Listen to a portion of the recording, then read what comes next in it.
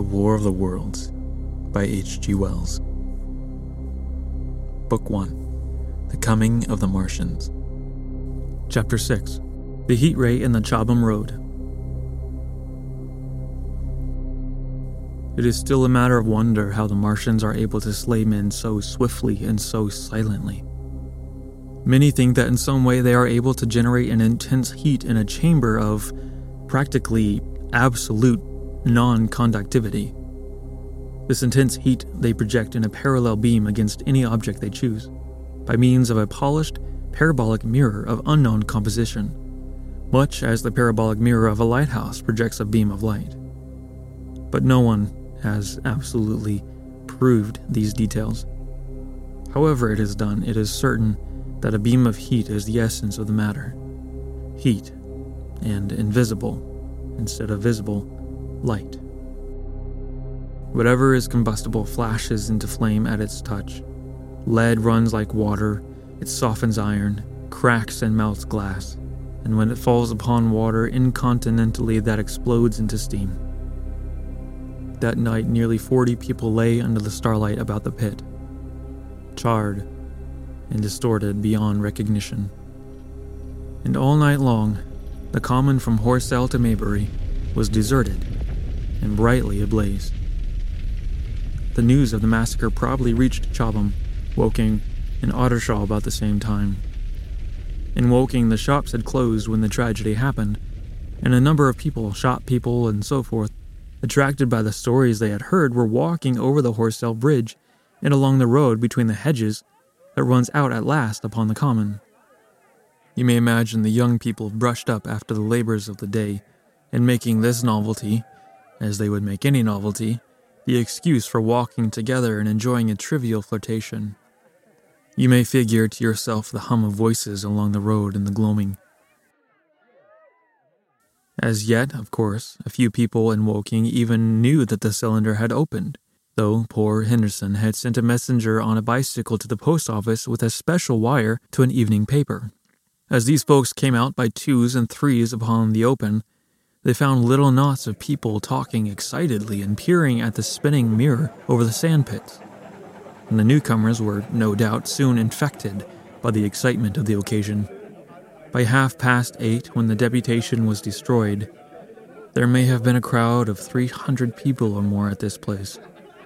Besides those who had left the road to approach the Martians nearer, there were 3 policemen, too, one of whom was mounted, doing their best under instructions from Stent to keep the people back and deter them from approaching the cylinder.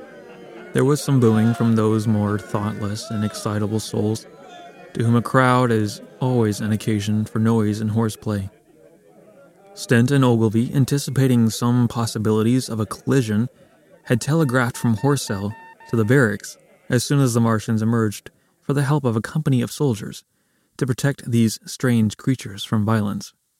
After that, they returned to lead that ill-fated advance. The description of their death, as it was seen by the crowd, tallies very closely with my own impressions. The 3 puffs of green smoke, the deep humming note, the flashes of flame.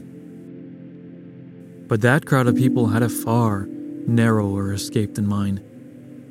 Only the fact that a hummock of heathery sand intercepted the lower part of the heat ray saved them. Had the elevation of the parabolic mirror been a few yards higher, none could have lived to tell the tale. They saw the flashes and the men falling, and an invisible hand, as it were, lit the bushes as it hurried towards them through the twilight. Then, with a whistling note that rose above the droning of the pit, the beam swung close over their heads, lighting the tops of the beech trees that lined the road, and splitting the bricks, smashing the windows, firing the window frames, and bringing down in crumbling ruin a portion of the gable of the house nearest the corner. In the sudden thud, hiss, and glare of the igniting trees, the panic-stricken crowd seemed to have swayed hesitatingly for some moments. Sparks and burning twigs began to fall into the road, and single leaves like puffs of flame. Hats and dresses caught fire. Then came a crying from the common, There were shrieks and shouts, and suddenly a mounted policeman came galloping through the confusion, with his hands clasped over his head, screaming, "They're coming!" A woman shrieked, and incontinently everyone was turning and pushing at those behind in order to clear their way to Woking again. They must have bolted as blindly as a flock of sheep. Where the road grows narrow and black between the high banks, the crowd jammed, and a desperate struggle occurred. All that crowd did not escape. 3 persons, at least 2 women and a little boy, were crushed and trampled there and left to die amid the terror and the darkness.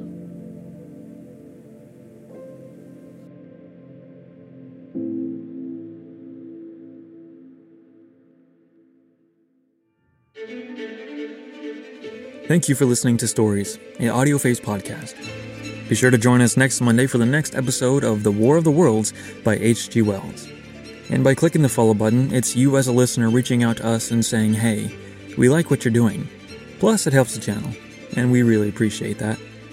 Make sure to hit the bell icon to be notified of new releases every Monday. Also, join our Instagram community at AudioFace Podcast to get notified of upcoming releases, as well as access to bonus episodes. You're listening to AudioFace.